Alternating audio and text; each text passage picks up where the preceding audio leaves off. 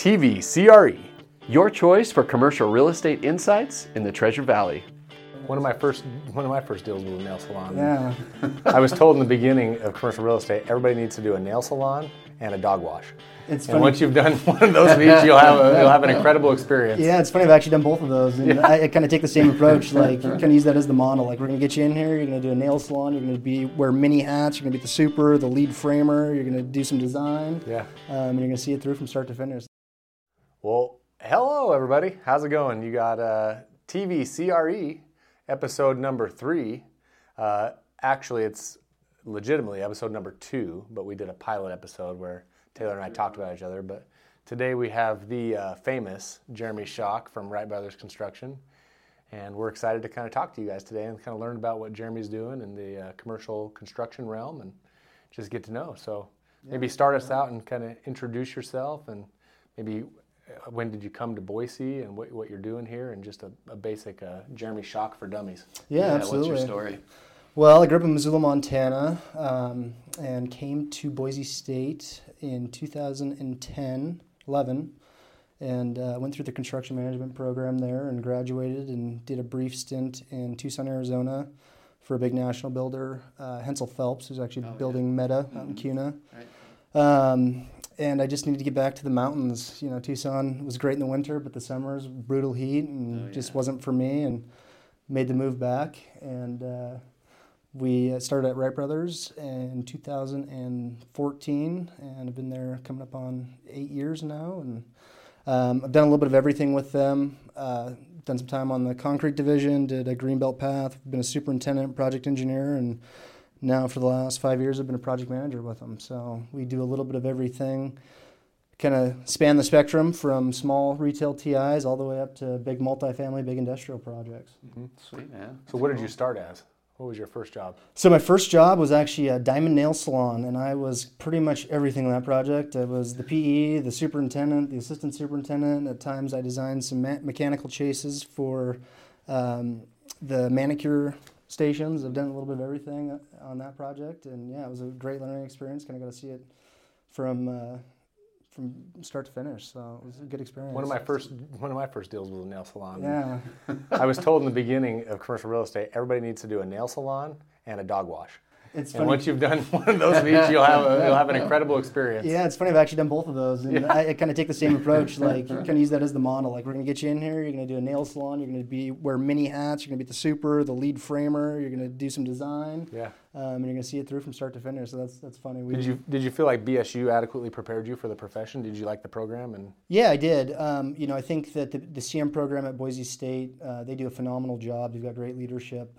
Their placement rate coming out of there is like 99%. And there's a bunch of extracurricular activities with the Construction Management Association, the Reno competition, that really arms the students with real world skills when they get ready to actually enter the market. So yeah, they did a phenomenal job. So you were prepared, got your hands dirty with some interesting level stuff, and then now you've just progressed. Yeah, just love the Treasure Valley. It's a hard place to beat. In the day and age of recruiters hitting you up constantly, it's really hard to make a switch when the Treasure Valley has everything you could ever want to offer here. So absolutely. That's a good point. So speak about recruiters hitting you up, and where are all the places that Wright Brothers has expanded to? Yeah, so right now, we've done projects everywhere from Boston. We did a project in the right field wall of Fenway. It was a tilted kilt pad. We got to hear about that. Yeah, so that was probably, that must have been 6 or 7 years ago. So it was in a building that was built in the late 1800s and had a basement, and that area of Boston was built on a landfill. And so when we started doing demo and stuff,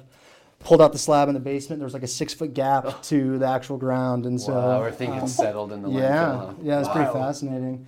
But I think one of the most interesting parts of that project is it kind of, the project schedule went through baseball season. Okay. And being right there on the right field wall, incredible. It closes down at noon. If you have a car in there, you're not getting out until the following day. Yeah. And so you're working around all the existing buildings and businesses, and then you're also working around the baseball schedule. So that was pretty fascinating to see that. It was a tremendous experience. That's super cool. Yeah. All right. Sorry, you can continue. So if you kind of look at like where we traditionally do work, we do a lot of work in Texas. And if you took the Mountain West Division, everything west of there is where we pretty consistently do work. The stuff that we travel for is a lot of corporate companies, so we do a lot of One Medicals, Carbon Health. We did a ton of Outback Steakhouses. We do a ton of Verizon Wirelesses. So it's all good repeat clients that we have, great relationships with, and are willing to travel kind of wherever they need us. So it's a good staple to have for sure. Seems like those are two locations that you find in any developed area: an Outback and a Verizon. Yeah, Right, they're pretty consistent. So. Yeah, that's awesome. Now you guys also have some in-house, like an in-house concrete team, right? Yep. So we've got, I think, somewhere in the neck of the woods of 30 to 40 on our concrete crew. They're very unique in the sense that we treat them almost like a separate entity. So they bid work for us. They do a lot of work for us, but they also do a lot of work for other GCs in the valley. Where they specialize and really succeed is the really technical type stuff. So, concrete tilt-ups, podium projects. They've done fish hatcheries, dams, all of those kind of things. And so, it's a great resource to have in-house for sure. Well, and I've heard lately on some of the projects there was a concrete shortage, correct? And so did that give you guys an edge kind of bidding jobs? Yeah, it definitely did. At one point here late last year, a lot of the mud plants were putting their contractors on essentially rations, if you will, because they could only supply so much. And so, we're fortunate enough that the amount of mud that we buy from them, that we were not put on the kind of the ration program, which is a huge benefit, when we start looking at kind of the volatility in the market and some of the environmental factors that we've been dealing with since COVID hit. So definitely an advantage to have them in-house. So you've been in our valley now for multiple years. Have you seen the type of commercial real estate projects shift dramatically, or what have you noticed in the last, say, 10 years? Yeah, I think in my time here, I think the big shift has really been multifamily. We've been doing multifamily since pretty much the beginning. A lot of HUD projects, tax credit projects, and stuff like that. So when the boom of multifamily happened a few years ago, we were very well positioned to capitalize on that and, continue to grow that wing of it. But I think the industrial side, so all your logistics centers, the tilt-ups, clearspan warehouses, those are kind of the two sectors within the industry that we've really seen explode in the last 5-6 years. So. Are you shocked at the growth? A little bit, but it's the Treasure Valley for a reason. And once the secret's out, it starts hitting all these lists, and it's a great place to live. And with that, people want to move their businesses here, and so.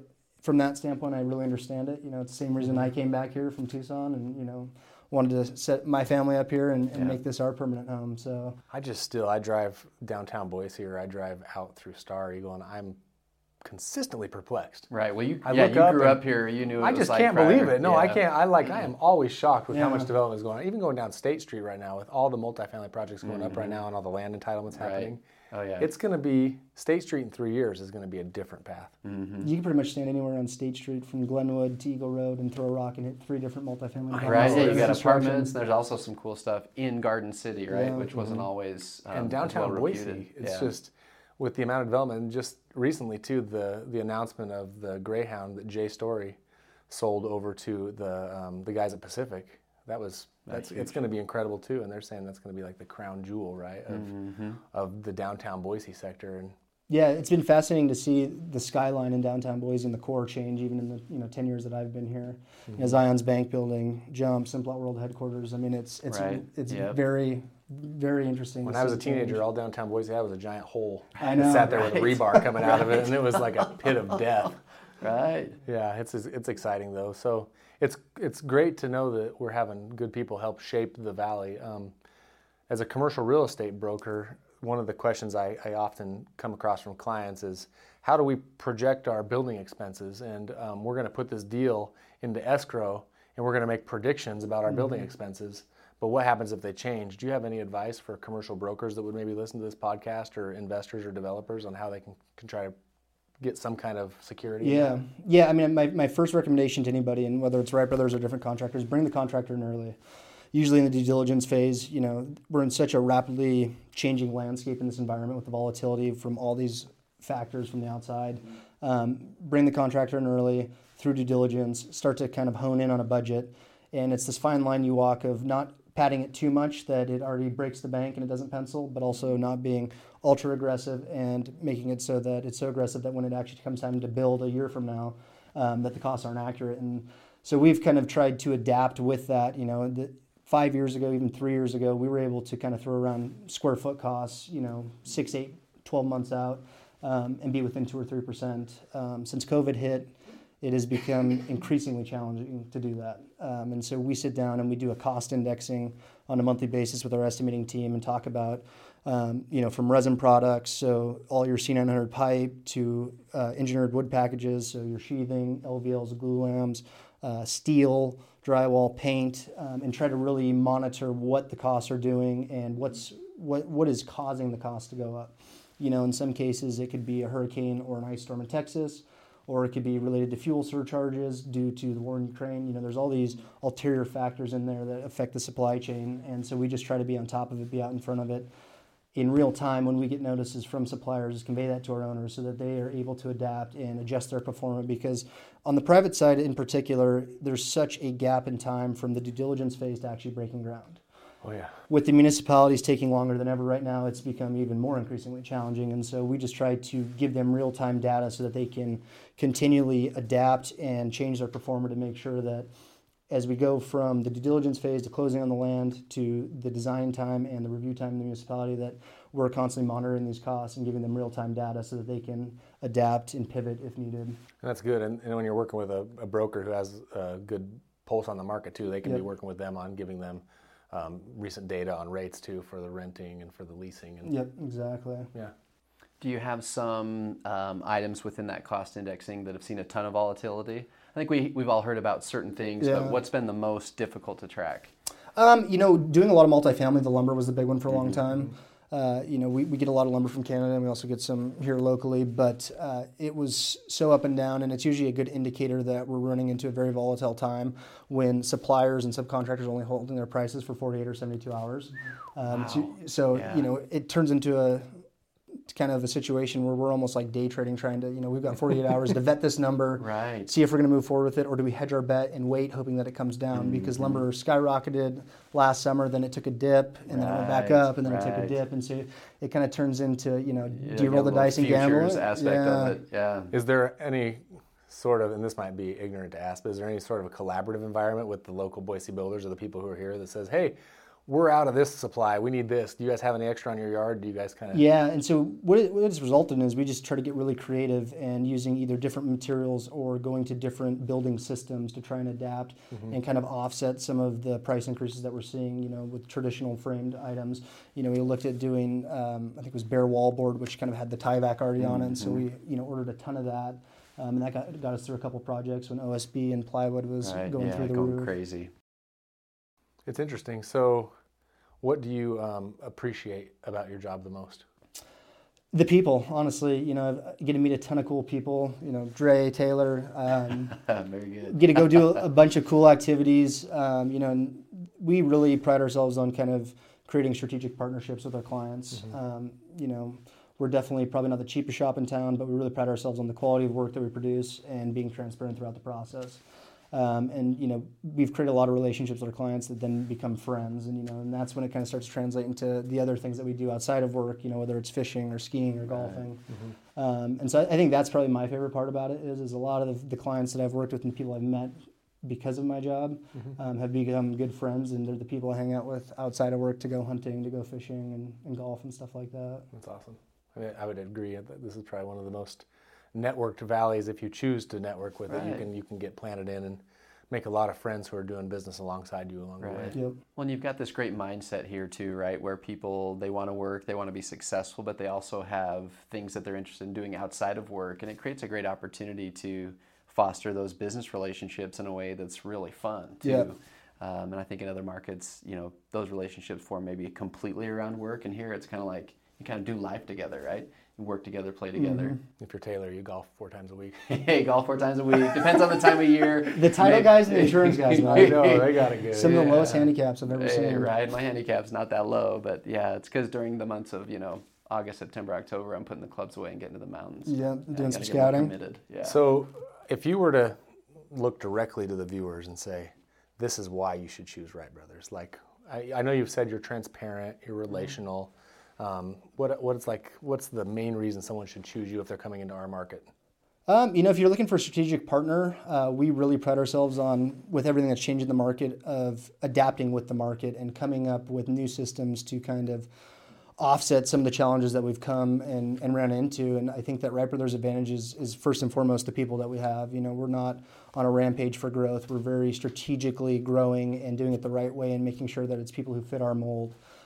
So if you're looking for somebody that you can trust and go out and do those outdoor activities with, we're just a bunch of regular people there, guys and girls that I think we're very relatable, and we make it easy.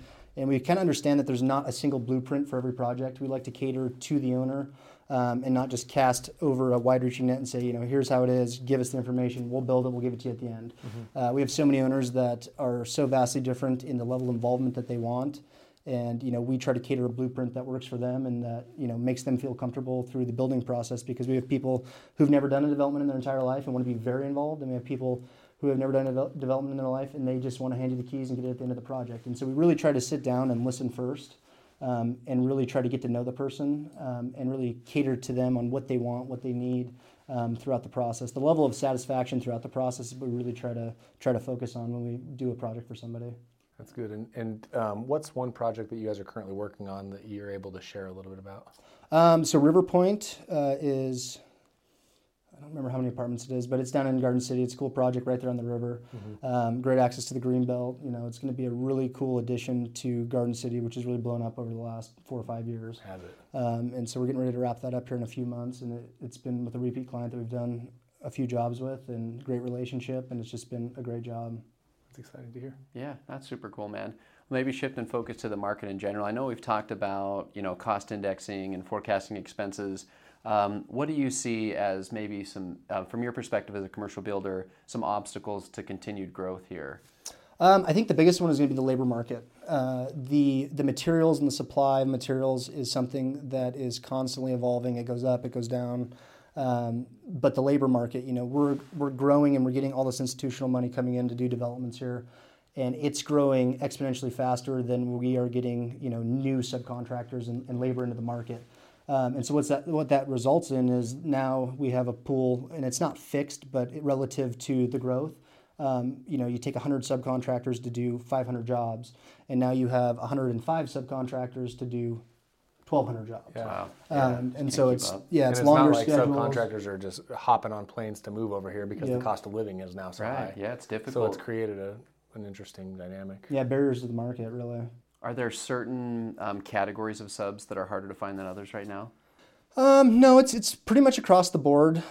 Site infrastructure is a big one, and framers, because that's one that really, the guys who are qualified and capable of doing some of these bigger multifamily projects also go in and do the big residential developments. Mm-hmm.